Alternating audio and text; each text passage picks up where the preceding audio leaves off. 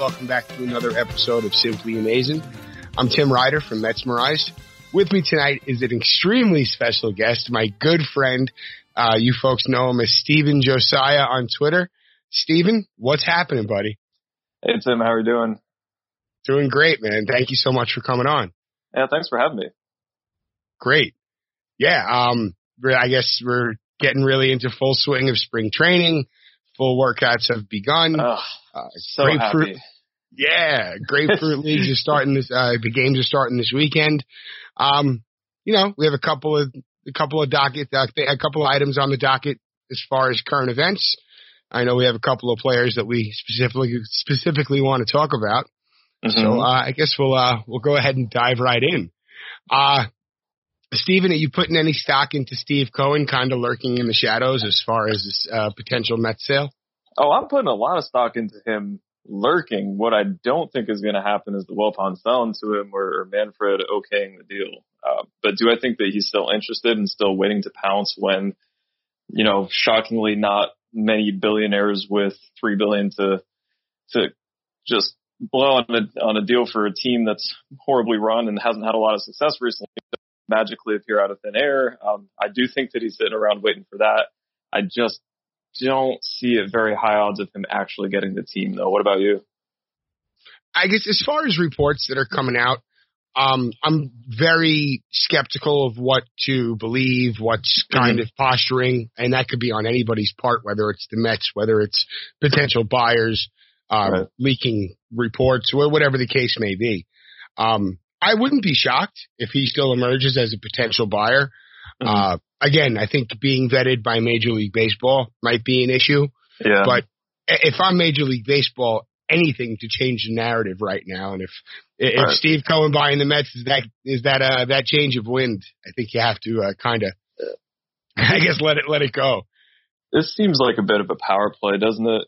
I mean, using the media, just behind closed doors. This was said, I can't talk about this because of confidentiality.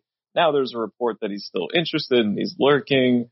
And of course, now the Wilpons have changed their tune on the sale of SNY and that 5-year grace period with Fred and Jeff sort of still controlling the day to day. And it all just seems like a bunch of power play here with no real concrete steps towards a sale, which as a fan frustrates me because, to be honest with you, Tim, I don't really care about the power dynamic of people with a lot more money than I will ever see in my lifetime. I just want to watch a good product on the field. We're not getting that. We haven't gotten that with the Wilpons. I just want the team to be sold. I don't particularly care who it's to, as long as they're rich enough and they'll actually invest money in the team. Right. I don't want to hear about the owners anymore. Me neither. I just want to talk about baseball. And, with the Wilpons around, that's always going to be kind of a narrative circling the team. And it seems like everyone involved, at least on the Wilpon and Cat side of things, leaving Jeff Wilpon out of the equation, they're all pretty much fed up with this. They just, let's make our ridiculous windfall, get on out of here, and let's see our team succeed because, they care about the team. They love the Mets. Yeah, but, they're reportedly drowning. So, guys, get out while you can. What if they buy the Mets for $150 million, something like that, $200 million? They're going to sell it for probably $3 billion. Like, you're right. Let's just go ahead, take your winnings and cash out at the casino, man. You did well as an investor. Didn't do great as owners. Not a lot to show for it. It's okay. Take your billions, go do real estate stuff with it, and hand it off to somebody who might meddle less and put a better team on the field. That's okay. You can ride off into the sunset in that way. Oh, sure. And, that whole 5-year plan, I think the article that came out on Wednesday was it detailed that pretty well as far as, why would Cohen sit around? And I know folks are saying that when the deal was happening. Why is he going to sit around for 5 years and put in money? Right. And I think that the article referred to it as he's just going to pay for a good seat. I'm paraphrasing that, but that's great. It's really that's a great line. That's a fantastic line. But whether it's Cohen, whether it's I know MLB doesn't like the whole conglomerate of buyers. They want that one control person. And, whatever the case may be, now it's extremely public that the Mets are willing to sell, which can only hurt their bottom line. It's pretty much a given that they have to include SNY at this point. Doesn't this seem a little weird to you though, Tim, that like just a couple weeks ago, we have this soft agreement to sell the team to Cohen for, what was it? 2.6, right? 2.6 billion. And 5-year grace period, transition period with really Jeff running the team, Fred still being there, the Saul Katz still being there, and then up to 80% after 5 years and no SNY. And now after this deal falls through with this seemingly like perfect owner worth $11 billion, happens to be a Mets fan, really wants a team. Now all of a sudden for just $3 billion, we're talking about SNY, which is an extremely valuable asset. No transition period, no Jeff Wilpon meddling. Something just doesn't seem right to me. I mean, do they just not like Steve Cohen? Like, do you think that there's just a grudge here or something like that? He's been a minority owner for some time. It just seems like even though he's the perfect buyer, like that Manfred and maybe the Wilpons or maybe especially Jeff Wilpon has some bad blood with Steve Cohen. Do you think that there's anything going on there? Well, I think that kind of feeds into the whole Steve Cohen is still lurking somewhere kind of, I guess, theory. Because, all right, let's say just for legal reasons, for contractual reasons, they had to break down that deal because the whole 5-year transition period was just a non-starter. Okay. Let's say theoretically they had to rebuild the deal and they had to include these things to kind of appease Cohen's terms. I wouldn't be shocked to see him come back into the picture. Like, I wouldn't put it past the Mets to kind of do these public gymnastics to kind of skate around what's happening. But, connecting the dots in an extremely, I don't want to say cynical, but skeptical way, it makes sense. Yeah. and I know, I'm sorry, go ahead.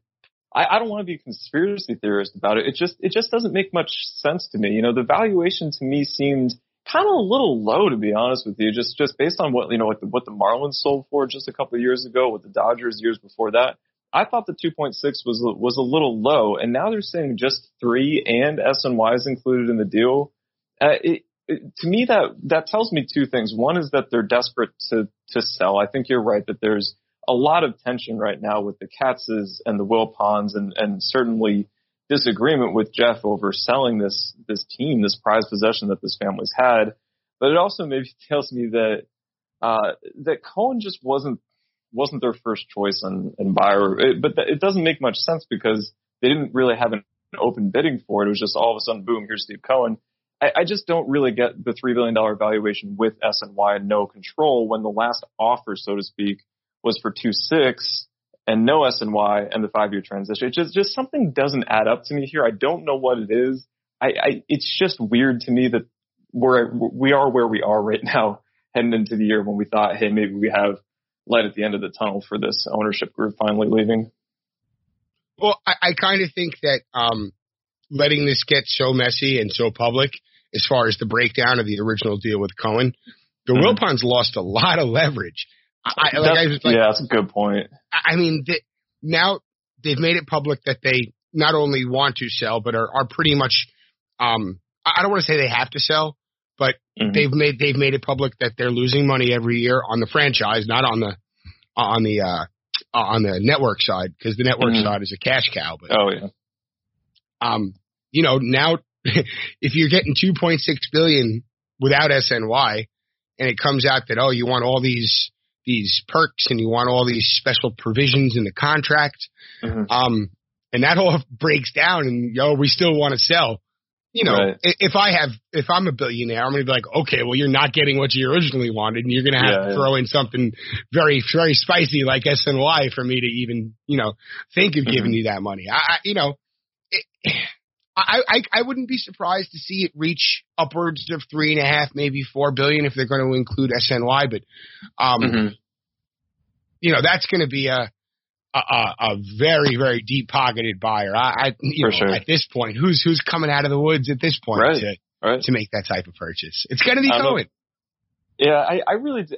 I want it to be Cohen. Me too, man. Because I think he would become instantly the richest owner in baseball, which would be kind of nice, especially just for me personally. A little bit of a middle finger to my Yankees fan brethren that we have richer owners. It's what we have, Tim. We don't have a lot. It's what we have.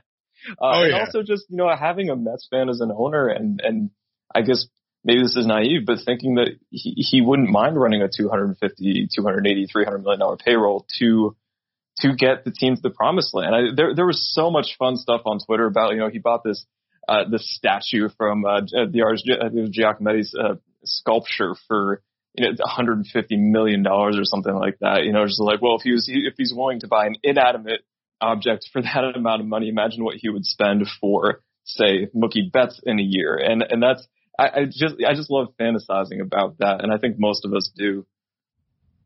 Oh, for sure. And, in an ideal world, owners in New York City, whatever sport or whatever team you own in New York City, you should have the financial backing or, the financial status to go for a championship every season. And I know that, Mets fans hate to hear this, but you look at the Yankees and they're just an ideal picture of trying to win every year.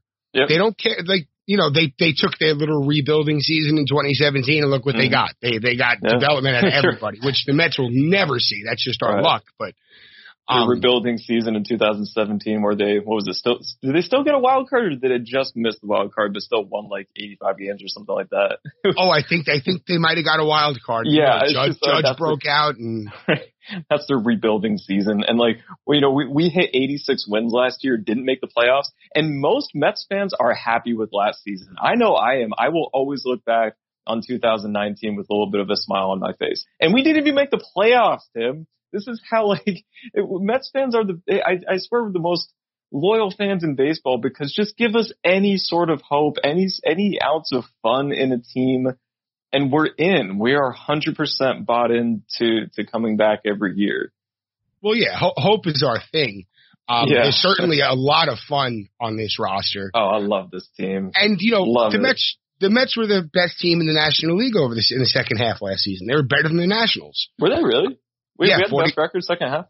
46 and 26. You know what? The Dodgers might have had a better. I don't have the number. Still 46 and 20. So that's an incredible record. They went on a nice run. I don't think Mickey Callaway gets enough credit, but as we said on the show, maybe it wasn't him. Maybe it wasn't him. Maybe it was kind of the team doing it in spite of him. But we'll never know. Maybe Mickey's PTSD will reveal that one day. We already joked about it sometimes. Yeah. I'm one of those guys who just doesn't think that the manager makes much of a difference either way. I think this has been statistically proven by people a lot smarter than I am. But maybe a game here or there. That being said, I ripped Mickey Callaway many, many times last year. So hey, you gotta give credit where the team was doing well if you're going to rip him the other many, many games of the season. So perhaps he deserves some credit there. That being said, I'm happy that he's not at the helm anymore. Even though it's the manager is always going to be a scapegoat, even though the influence is not as much as fans think. Yeah. In Louis Rojas's case, I do believe, because a manager's all about motivation. That's pretty much their primary their primary job. I almost cursed. Right. We're allowed to curse, but there's no reason. I forgot to ask. Oh, we can. We can. Fantastic. This show's for everybody.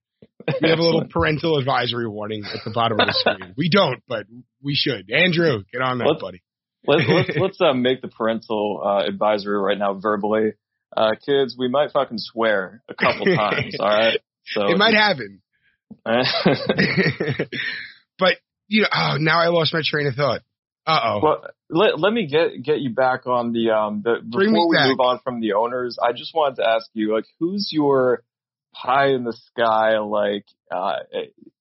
fantasy owner for the Mets after Steve Cohen? Is Steve Cohen your number one? Would you rather Steve Cohen than Jeff Bezos? you know? Yeah. Okay, yeah, me too. I would, because like he's clearly a baseball guy. Like, didn't he try to buy the Dodgers or somebody? He tried to buy some team. Ooh, didn't Cullen? work. Yeah, I think so. Yeah, I believe he was the runner-up to buying the Dodgers. For the Dodgers, right, yeah. Yeah. But, you know, he grew up on Long Island. He's a lifelong Mets fan. He's already a minority owner in the team.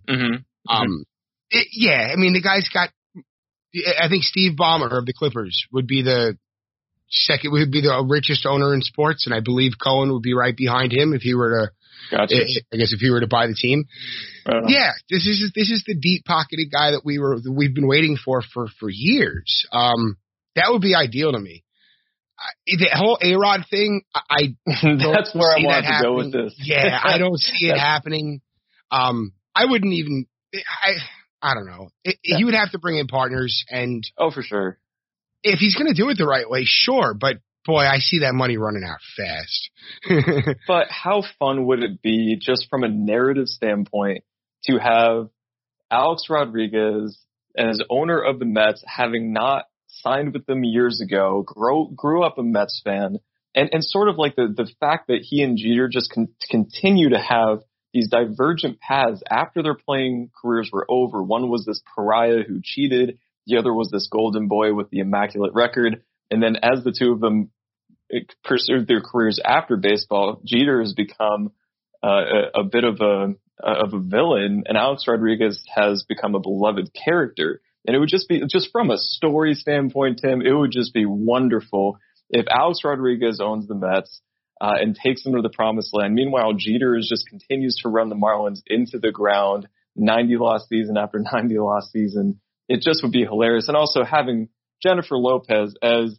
the first lady, the queen of the Mets, would be wonderful as well. So like just from a narrative standpoint, I love the idea, but I think their combined net worth is still shy of $1 billion. So you're right. They would have to bring in a lot of money to do that. Well, I guess A-Rod is, I don't want to know. I don't know if he's the primary guy for Presidente Beer now, or he's a partner in Presidente Beer, which is owned by InBev, I guess the largest beer distributor in the world. I believe that, you know, if he could get them on board, sure, that's money forever. But yeah, he would have to bring in partners. But sure, I could see him going all out just to stick it to Jeter, and you know, that kind of competitive spirit. I think that would be a plus, but you know, that I look at it as a pipe dream. It would be cool. It is a pipe dream, but it would be very, very cool. And like, while we're in a little bit of limbo here, we can dream. We can dream about Jeff Bezos. We can dream about, maybe Steve Cohen is a dream too. Who knows? But yeah, the Alex Rodriguez, Jennifer Lopez ownership group would be pretty sweet, gotta say. I don't know if Jennifer Lopez, I think I said it with Jacob on the last show. She would go ahead and represent the Bronx fast. She would laugh at A-Rod. She'd be like, no, I'm not investing in the Mets. You don't think so? I don't know. You know, if run properly, I guarantee the Mets could be a profitable team. Cause you know, just put a decent team on the field and we're going to come see that team. Like, that's just how we're built. Sure. So the report that came out about the Wilpons losing money every year, I think it was $50 million a year. Which, first off, you know, we were just talking about leverage before. You know, that's not something I would make so public. It's something you certainly would have to disclose to a potential buyer, but not something I think the media should get their hands on if you're trying to sell the team that, hey, this is not a profitable asset. Here, buy it. I don't get it. Oh, I'm sorry. Go ahead. Well, I just don't buy it. I do not buy that the Mets, and granted, I know there's a lot of debt against the team. There's debt against the stadium, and certainly just from the pure operating losses back in the dark years. But look, just doing some simple math here, and this is, I'm not the right person to talk to about this. Talk to someone like Christopher Soto about like the actual math. He is an accountant. He knows this a lot better, but just using very rudimentary math here, baseball is a $10 billion industry. If we divide that by 30 teams evenly, which we know it's not, well, let's say we do, we're talking about upwards of $300 million for each team. All right. So, and we know that payroll is going to bounce between, 50 million, or if you're the A's, up to at the max around that 300 million mark if you're the Dodgers of a couple years ago. So just from pure numbers here, the Mets being somewhere in that midpoint, and then, okay, we have debt against the team. We can pay some of that off. We obviously have many operating expenses from scouts to minor leagues to marketing, everybody in the front office, all that sort of stuff. But we're still talking about, on average for all 30 teams, $333 million. That's a number that's much higher than the Mets payroll over the past few years. And we're talking about a New York team. Good sense to think that maybe that number's a little bit higher than the average for the league. So it just doesn't make sense to me. It doesn't pass the sniff test. Maybe the team just has a lot more debt than I realized. And yeah, an owner would be assuming that debt. I don't buy that any major league team is operating a loss consistently. That's not what these billionaires are buying teams for. They're not doing it as hobby projects. And I've disagreed with people on Twitter about this. But you could find the biggest fan of a sports team in the world, but they became a billionaire for a reason. They're not making bad deals. They're not going to buy a sinking ship. So I just don't believe the report. And it's going to be hard to convince me that the Mets are annually losing money here and there. Sure, a lot of debt against the team, but consistently, no, I just don't buy it. Well, this is the report. This is one of the reports that I point to as being leaked or released by someone either looking to purchase the club, someone working in cahoots with someone looking to purchase the club to devalue the organization. Of course, the Mets don't want information like, oh, would they lose $50 million annually coming out? And that's not necessarily unheard of. A lot of pro sports teams don't make money off of their I guess, basic sports. Ticket sales versus, a lot of teams don't turn a profit. I know for years, the Islanders lost millions and millions of dollars. Charles Wang, who owned the team through the 90s into the 2000s, he publicly said, this is just it's a hemorrhaging, business venture. But, you have owners who care. And you have owners like the Wilpons who borrow against their franchise and then struggle to pay it off and then get caught in fucking Ponzi schemes and get to keep their team. Like, how does that happen? How does Frank McCourt, and we've had this conversation. We've all had this conversation at one point or another. How does Frank McCourt, be forced to sell the Dodgers, but the Wilpons being dragged through all of this mud MLB hasn't even approached him about it, and it just doesn't make any sense. That's what doesn't make any sense. That part makes sense to me. It's a gentleman's club, and the Bud Selig and Fred Wilpon were two of the gentlemen. They were very close, and then Bud Selig protege Rob Manfred becomes a new commissioner, passes the baton. The connection is still there. The Wilpons continue to keep the team. McCourt didn't have that kinship, or if they did, it evaporated when all of that madness happened with that team and the divorce. But it's about who you like and who you know versus what actually constitutes being a healthy owner for an MLB franchise. Well, let's. I'm sorry. No, go ahead. After you. Well, let's look at Fred Wilpon, and this is the guy who clearly has all the connections. And he's beloved by Selig. He's on different boards throughout the league. If and when he steps down and Jeff Wilpon slides into that role of true head of the ship, you have to imagine that he does not have the same stature as his father in these circles. At that point, could you see if the Wilpons are still in control of the team? And this is, they're publicly trying to sell the team, so this is probably just a all for naught discussion. But if Fred wasn't there and it was just Jeff, you would have to assume they would have stepped in a long time ago, right? Yes. I don't know, man. I can't see them. I can't see MLB having, Jeff being shined in the same light as his father. His father's been in this game for a long time, and for all his faults, he's a guy who's dedicated to baseball. Like, he loves this game. And, Jeff Wilpon, even through reports, he is the I don't want to say the black sheep, but he's fucking it all up for them right now, like in every way. MLB can't look kindly on that. That one of their, and whether you like it or not, the Mets are what's the term I'm looking for? They're a benchmark in Major League Baseball. They're a New York franchise. They're a National League franchise in New York. It's very important that the Mets are at least competitive for the league's sake. We're a passionate fan base, all that stuff. Yeah, for sure.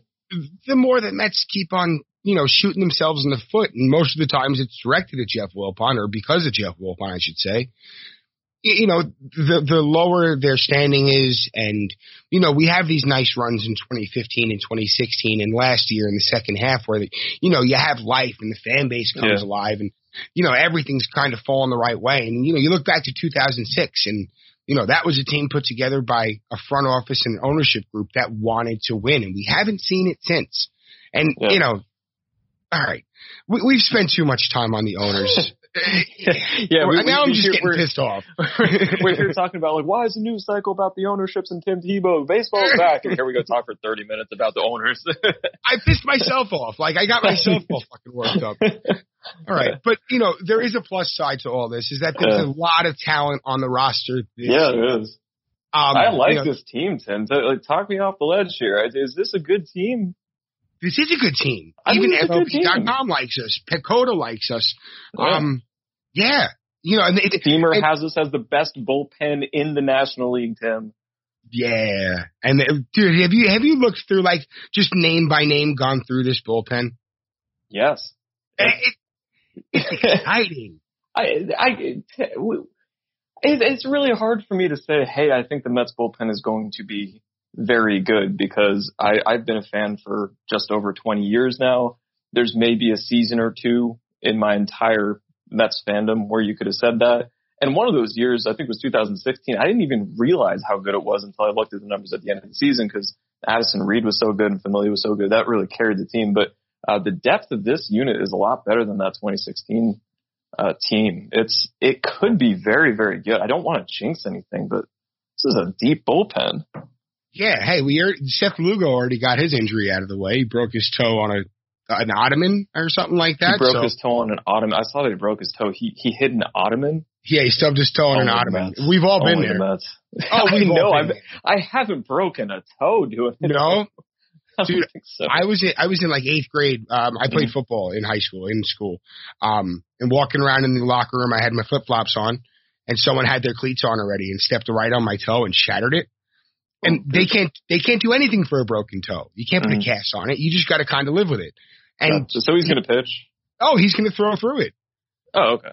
Yeah, he's going to. He's been throwing through a partially torn UCL. I think. What the fuck's a toe, right? With a stubbed toe, yeah. Yeah. No, well, hey, they said it was a fracture, and I guess originally Rojas said it was going to be a 3-day waiting period, but he clarified to reporters on Wednesday. He's like, I'm doing a long toss today, and hopefully just kind of groove through this. But, top to bottom, this bullpen is just, jaw-droppingly, the potential is just jaw-droppingly high. Diaz, Betances, Lugo, Familia, just those four right there. That's There's your top monster. Four. That's a monster. For sure, yeah. That's a nice top four. And look, we don't have to talk about this too much, but I think every Mets fan agrees that Edwin Diaz will not be 2019 Edwin Diaz. He might not be 2018 Edwin Diaz, and I think that's fair to assert. But somewhere in between, I think, is a fair prediction for him in 2020. Oh, he's a young guy. Yeah. He's still finding his stuff. He's still learning how to pitch. He can throw. We all know he can throw. He's still learning how to pitch. I think the help from Pedro Martinez is really going to make a difference. I think the confidence that comes along from working with a guy like Pedro, who had that, Hall of Fame confidence, when he went out there, he literally said he would wake up the babe because he'll drill him in the ass. Who says that? And if that's going to rub off on Diaz, watch out. He could be just his nasty streak. Yeah, we've seen his peripherals. He's just a monster. His metrics are off the charts. But do you think he's going to go ahead and I guess resurge? Yeah, I do. I'm very hesitant to say that he's going to be the Cy Young candidate that he was, saving 50 games for the Mariners. The player that we traded, he who shall not be named for. But I do think that that he's going to be a lot better. I mean, what was his ERA last year? 5.5 or something like that? It was up Was there. it worse than that? I mean, it was a horrific season by anyone's standard. Any reliever would have been like, I don't belong here. If some scrub had put up that season, they would have been like, yeah, I was striking guys out, but I just got hammered. So yeah, he's not going to be that bad. I do not buy that. I do wonder if he was pitching through a bit of an injury or something last year, just because whenever you see such a drastic change in performance, you wonder if there's something going on, especially with a young arm like his. Hopefully, if that was the case, he spent some time and rested it. But yeah, no, I think he's going to be good. Question for you though, is he the closer out of camp if he shows that he's quote unquote back, or do you trust Seth Lugo with it and put the faith in him considering his performance last year and considering you're not going to put him in the rotation, and that's really where he wants to be? Do you think as sort of a sign of good faith, we say, hey, we need you in the bullpen as a reward for your hard work last year? You've got the ninth. What do you do if you're Rojas? I mean, you have so many weapons out there. Mm-hmm. I wouldn't be against going by committee and really letting the matchups kind of work themselves out, because you can go to Familia in situations. If he's got good numbers against the guy, or his splitter has been effective against the so-and-so, that can work. And I think with Hefner and Accardo leading up that group, and with their, I guess, analytically driven eyes on that information, I think we're going to see kind of it's tough because stability is such an important part of a bullpen. Yeah. But if that's kind of the plan going into things, like, hey guys, we're going to use you when we need you, and everyone's got to pull their own weight and yada yada yada. Let Rojas be that major motivator. I really think that could work. Mm-hmm. But odds-on favorite, just based on talent alone, you have to really kind of go with Diaz. It's Diaz, okay. He's so nasty. But then the problem is, so Seth Lugo now is he in the 8th, and that pushes Betances to the 7th. And I know you're saying committee here, but like, you're right. We've got to almost, again, not jinxing anything, just forever not jinxing anything. I'm talking as an analyst here, not as a fan, that you have so many weapons out there that at some point you just wonder where you're going to put guys and how you're going to throw them. Because Seth Lugo, he came up as a starter, and then he became known as, hey, this reliever who could go get you 6, 7, 8 outs if you needed to. And then last year became a closer, and even as a closer was used sometimes for 6 outs. It's just kind of weird now to maybe bumping him into quote unquote middle relief after the season that he had, and considering that he wants to be a starter, just something doesn't seem all that fair about that to me. Well, I think it's if the group goes into the season with a kind of us, not me mentality, sure. I think the guys will buy into that. I think with the talent that's here and the goal that's certainly achievable for this group. And it's not just the bullpen; it's the whole team. There's so much talent just strewn about it. It's impressive that the Mets did next to nothing this offseason. They spent less money than the Marlins in free agency. Did we really? Yes, spent less money than only in free agency. I believe when arbitration is added in, the Mets jump ahead of them. No, I don't count that. No, free agency is free agency. In free agency alone, the Mets spent less money than the Marlins. And the Marlins, they brought in some really nice names for major league invites. Jesus Aguilar, I think, is going to be a really nice addition to that roster. But that's neither here nor there. So rounding out this bullpen, we've got please, yes. We've got the top. This is actually the easiest bullpen I've ever had to predict. When you're looking at the 26-man roster now. I'm going to have to get used to saying that. Now, this is about the as IL. We'll get used to it. I know, the IL. How many times did Gary have to remember to say Citi Field, not Shea? I still make that mistake sometimes. But so Justin Wilson has a spot for sure. I think Robert Gsellman also has a spot for sure. Ooh, I don't know. Actually, he has options left, man. He has options. So maybe.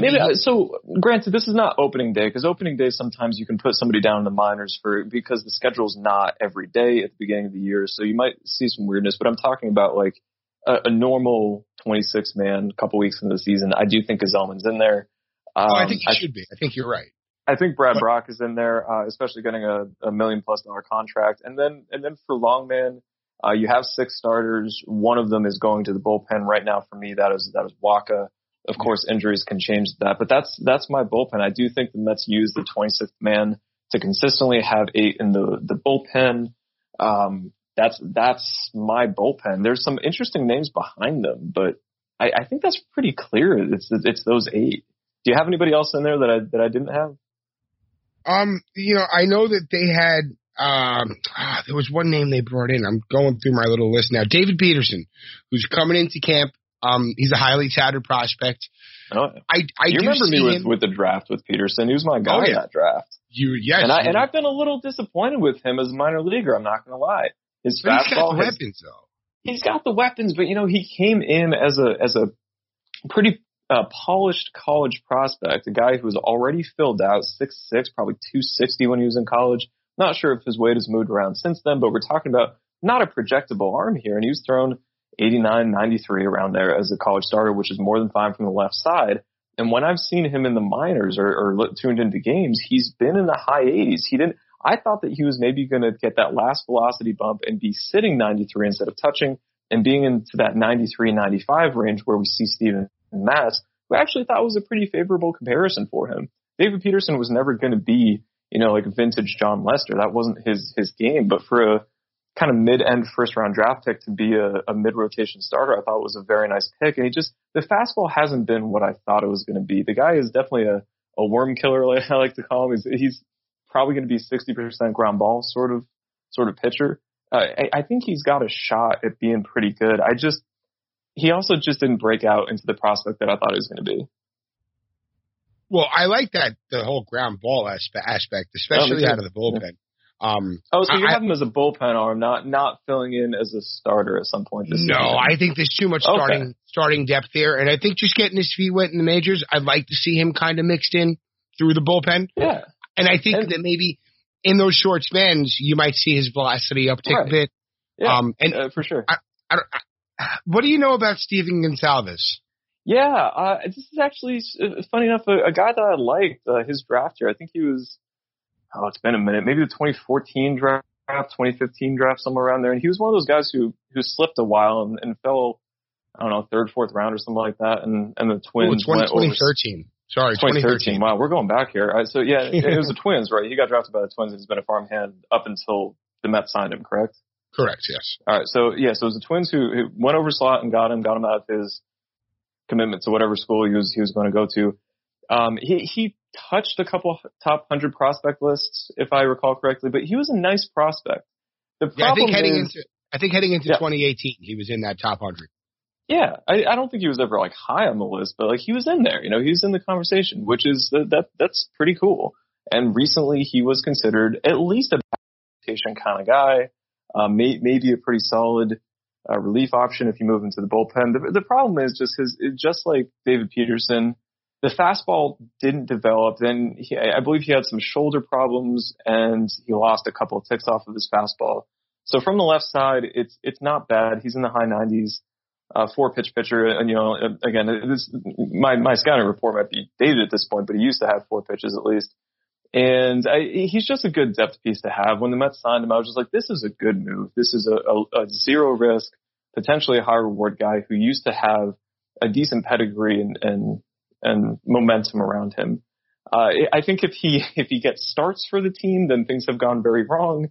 I think if you see him out of the bullpen, that would be very fair. Here's my problem though. So Gonsalves, he's not a loogie at all.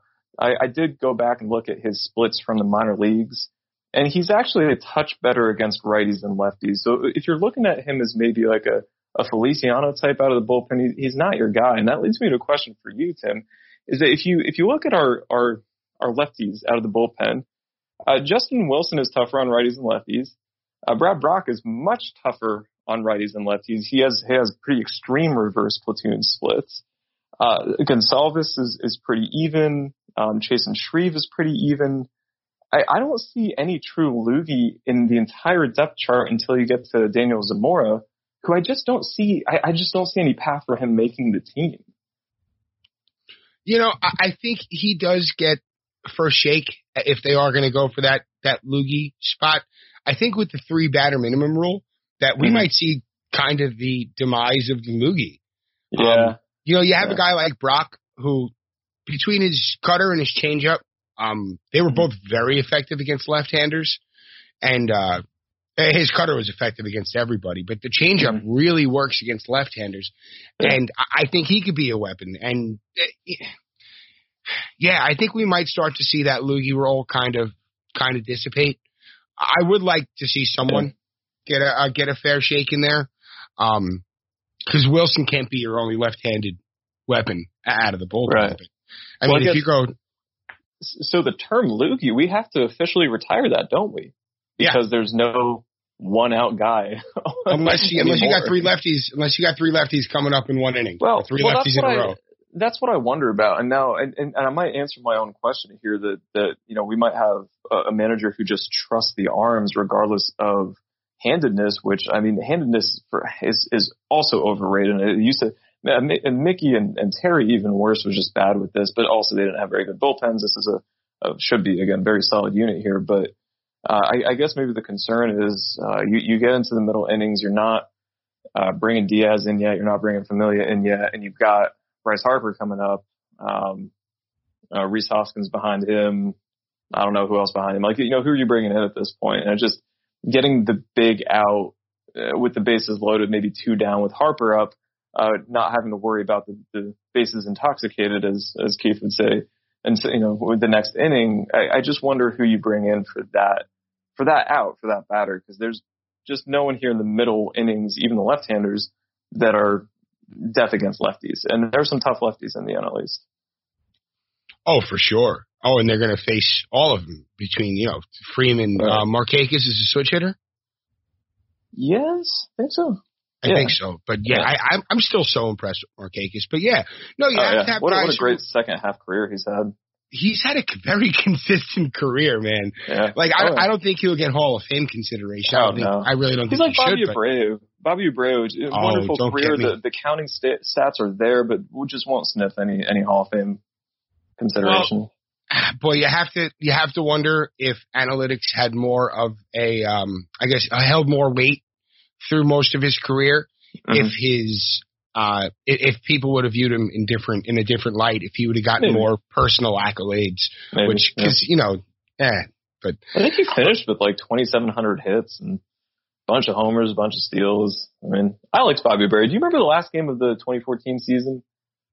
It was Bobby Abreu's last. It was his going out party, and Lucas Duda hit a moonshot. That's all I remember about that game was Bobby Abreu's last game and Duda just crushing a 3-run homer. I was on the West Coast at the time, and I think the game was at like noon or 1, so I was up at like 9 or 10 to watch the game. It was fantastic. Oh, that's the best. Yeah. Yeah. There's no late games on the West Coast. Nope. So, Rob Whalen is one guy who's going to come in. Yeah, I'm looking on their additions here for the minor league invites. Erasmo Ramirez, I'd like to see. Oh yeah, I forgot about him. Jeffrey Ramirez, who I really don't know much about. I don't either. What about Sewald? Is Sewald going to get a shot? Sewald was he DFA'd? He's not with us anymore? I don't know. I know Flexen is gone. Flexen's gone. He's definitely gone. And I thought Sewald was still around, and I've always been interested with his fastball. I thought he's kind of all right. He is still around, and I think he does have the tools. And I think that I think at times maybe his fastball got a little flat, but he's still in the organization. And it's funny. Me and Jacob were talking about Flexen on the show our last episode, and both of us completely went over our radar that he's not with us anymore. And he mentioned him, and I'm like, oh yeah, Flexen, yeah. And both of us were like, we were texting after, we're like, oh shit, we were talking about Flexen. He's out of the organization now. Yeah. So shout out to Jacob. We get lost in conversation and forget simple facts. But hey, these things that happens with you, Tim. You just you get sucked into the conversation with you. Oh, but hey, Stephen, you've done a very good job of reeling me back in. I appreciate that. I tend to go off the rails at times, but Andrew was really good at that too. Can I switch topics then? Because of course. we're both part of a group, an online community, a religion you could call it, called the Dom Smith Stan Squad. And I just want to talk about our Lord and Savior before we end the show today. So can we talk some Dom Smith? Because hallelujah, he's still a Met. We made it through the off season. He's at spring training, still in orange and blue. I'm very excited about this. How could you not be excited? The energy that Dom brings to this roster, he lights up the clubhouse. He brings the fans to life. He brings his teammates to life. He lights up my heart, Tim. Goddamn right. Yeah. Dom is he's a treat as a fan to see him develop.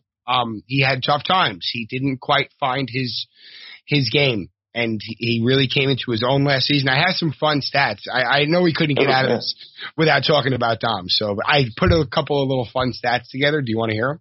I would love to hear them. Okay. So I'm only going to talk about first base. That's where he's training this year in spring training. They said they have plans to kind of maybe move him around, but they're kind of letting him focus at first right now, fighting for Pete's backup spot. So he has +1 outs above average last year per StatCast, which is it's respectable. Yeah. It doesn't really tell the whole story. Among first basemen with a minimum of 100 innings last season, I think Dom had 119 in the field. His +6.7 UZR per 150 ranked 15th out of 84 first basemen in Major League Baseball. Wow. On the offensive side, a nice actually very impressive slash line, 282, 355, 525, solid power, 11 home runs, which you never really would have expected out of less than 200 plate appearances. Right. It's a 30-homer season there if you get full-time. It is, and that's exciting. He never really profiled as that power guy. No, never. We'll take it. In the year of the juice ball, we'll take it. Let's see what it translates to this year. 133 weighted runs created plus among hitters with a minimum of 190 plate appearances last season. Dom Smith's weighted runs created plus ranked 19th in baseball, and that's not among first basemen. That's just overall major league hitters. Like the promise is there. He's pretty much our only left-handed bat off the bench unless Jed Lowry appears. Not counting on that one. No, I don't think we can. He was moving okay with that giant leg brace on, but I don't think we can count on him. But Dom has a spot on this team, and it's on the bench, and whether he's serviceable in left or filling in for Pete at first, right. I think Dom brings value to this roster. I know that you feel the same way, but are you concerned that he's not going to see enough playing time to keep himself sharp? Well, no, because we saw him in a limited role last year absolutely crush it, and he's going to return to that role this year. Granted, it was one season, a season in which he was partially hurt, like you said, only 200 at bats, so it's not the biggest sample size from which to draw a conclusion. But we did see him sit on the bench for days at a time, come off the bench, and hit a big hit. I mean, he came off of the DL having missed what was it 2 months or something like that, and comes off over 2 months. 2 months. In the last game of the season, the last at bat of the season, hit a walk-off home run. Nothing phases this guy. I don't worry about him coming off the bench cold in a big spot at all. And I like that you recognize that he has a spot on this team, even if it's not as a starter. Pinch hitting, filling in for Pete, filling in a corner outfield every so often. He has that ability for DH games. I think you're going to see probably Pete be the DH. Dom will get the starts at first for our interleague games. And also with the 26th man, you can kind of have a de facto professional pinch hitter if you want. And you can get 100 bats in a season doing that. And I think Dom, he might not see 100, but it's going to be a lot. I think Ichiro Suzuki just a couple of years ago with the Marlins had 100 pinch hit plate appearances. You can do that with Dom Smith and add a lot of value to the team in a part-time role. And last point on this, and I know this is not what Mets fans ever want to think about, but injuries do happen. Mm-hmm. And if Pete Alonso gets hurt, having Dominic Smith there is a huge, huge backup. Oh, and for sure. And granted, I know that Mark Reynolds we picked up, right? Not Matt Adams. I always get these two confused. No, it's Matt Adams. We got Matt Adams. We got Matt Adams. Okay, so Matt Adams, I thought that was a nice depth move as well. But there is a big fall off from Dom Smith to Matt Adams. So I like him there. He's a security blanket for our stud first baseman. He's a joy to have in the clubhouse, and he just makes it more fun to be a fan of the team. And I know that doesn't translate to wins, but it increases my enjoyment of watching the team. And we do this to have fun, and we do this to bring enjoyment into our life and happiness into our life. And Dom Smith is the player who does that for me right now. I mean, many of them do. J.D. Davis, Jacob deGrom, Michael Conforto, but like Dom Smith is the guy for me that is just the heart and soul of this team. And I just love watching him play and interact with fans, interact with his teammates, roll around on a scooter after games after he hurts his foot. He's just fun. And I like having fun watching this team. Yeah. Oh, it makes the experience so much better because even when they were shitty, like, hey, Dom Smith's doing great. That's our guy. Yep. And just to echo your point that you were making about him in the pinch hitting role, 286, 459, 571 in. Did you say 459 was his on base percentage? 459 with a 571 slugging percentage and 37 plate appearances as a pinch hitter last season. That will do. I'll definitely do. Yeah, we'll take that. I know after Dom, we both share a distinct affinity for another guy on this roster because, again, we've watched him develop, and it's Amed Rosario. And I think that's who we're going to close up with tonight. And, Steven, if it's okay, I got some more stats. I would love to hear more stats. All right. So Rosario had a very solid season last year. He finally got his weighted runs created plus to 100 on the nose, so making him technically an average major league hitter. His 2.7 FWAR was 15th among major league shortstops. He got his on-base percentage up above 300, which is, again, a huge plus. He was pegged as a top of the lineup guy. Maybe that really hasn't panned out, but he's inching towards there. He made tangible progress. That's my point on that end. Now, from June 1st through the end of the season, Rosario hit 307, 337, 441. Something clicked for him. That's beautiful. Clearly. That is beautiful. Oh, that's wonderful. Now, are we expecting him to continue on this trajectory on the offensive side? Oh, yes. Oh, yeah. And the thing is, so we don't know what Amed Rosario's ceiling is. Nobody does. One thing I can tell you is that we are on an upward trajectory right now that we don't know what the upper limit of that is. Until we see it hit and we see him start to plateau or tail off. We don't know what that upper parameter is. So it's very, very easy to assume that we haven't found it yet than we have, because we're talking about a 24-year-old player here who was at one point a top prospect, top 5 prospect in baseball, has all the tools in the world. So I think it's very, very unlikely that we have seen this ceiling for Amed Rosario. Now, on the defensive side, he's strong. And on a whole, he had a very tough season last year.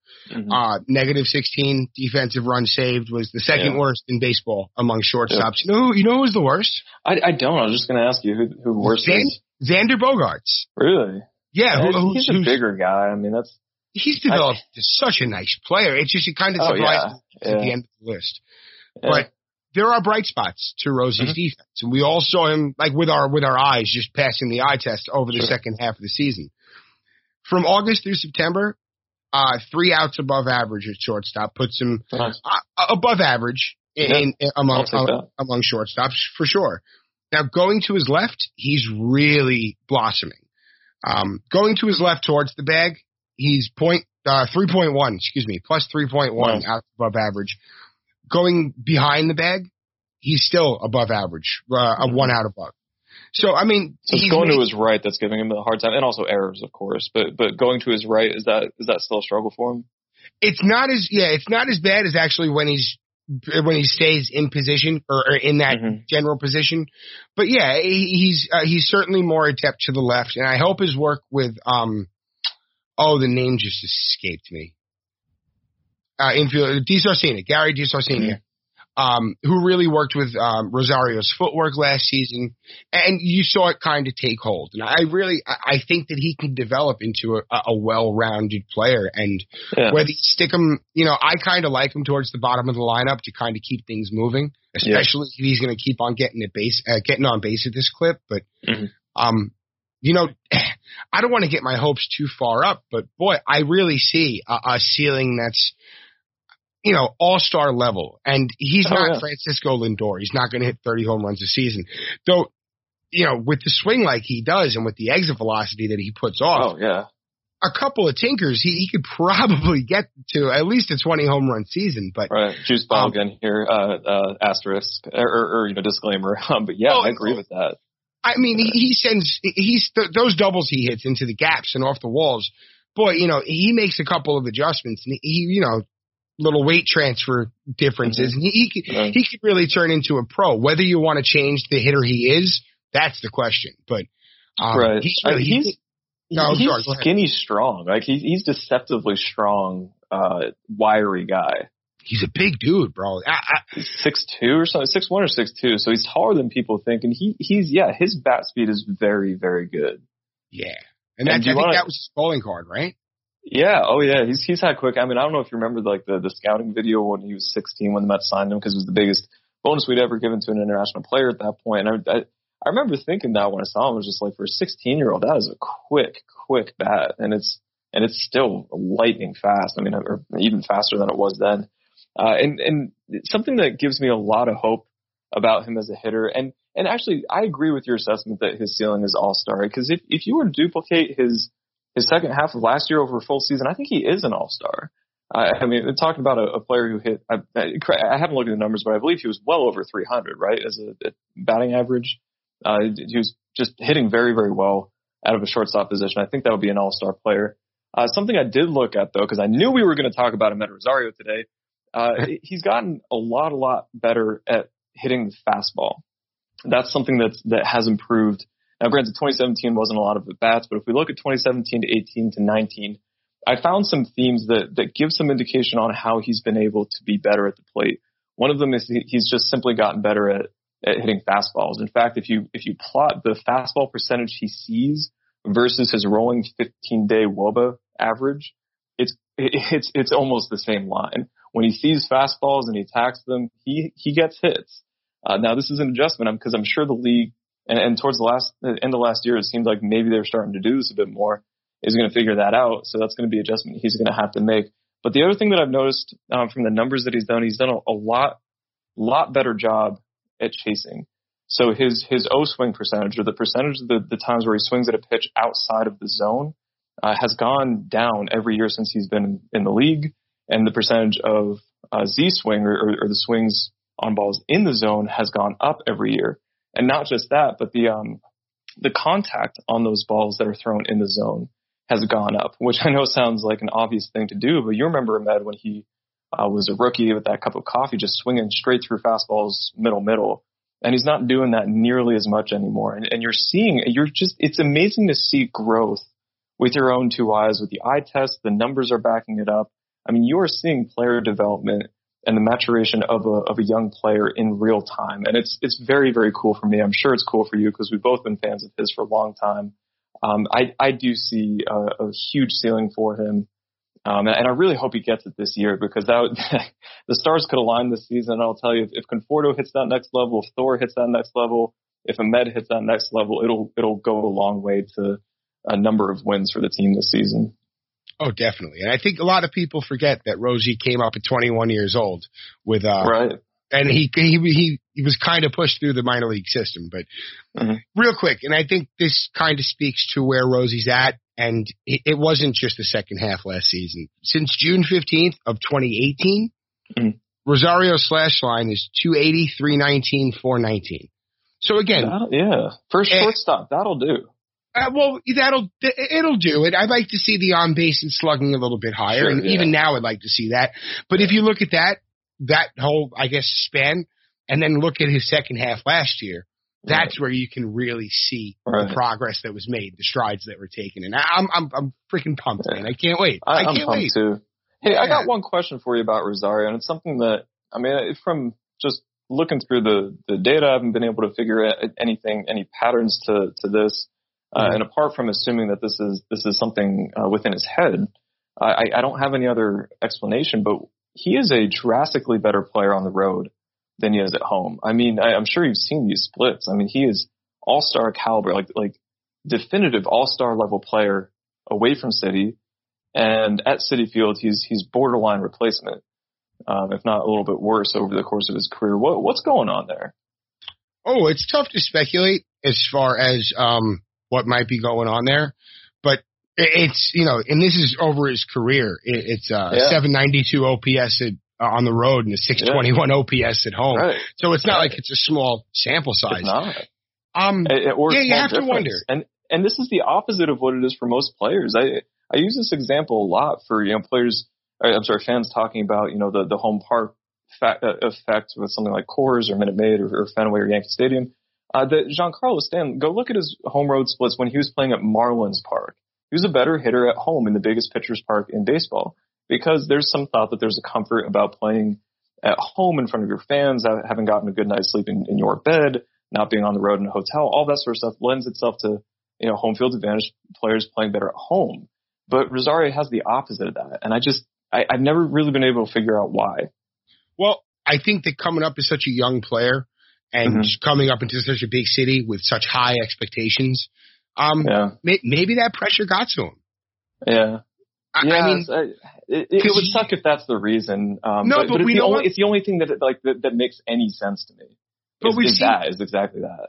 We've seen the confidence come along, and we've seen the production kind of follow. I'm very curious to see as to whether he really turns the home woes around in 2020. Because imagine if he could be, what did you say his split was on the road for his career? 8-something? For his career, OPS is high 792. So just under 800. I mean, 792 from a shortstop. That's near all-star level. I mean, that's top handful of shortstops in baseball there. And that's including his, his pretty horrendous rookie season and very poor first half to his second season. I think those numbers are even higher from the last year and a half. So I mean, if he can pull that up at home to what he does on the road, that's a good player. This is a 4 or 5 WAR player. Oh, for sure. Watch out. And, it just kind of adds to the whole, general theme of depth here. You have Davis, you have Nimmo, and Conforto. I mean, there's just so much talent here. Right. We could go on for another hour, but I know.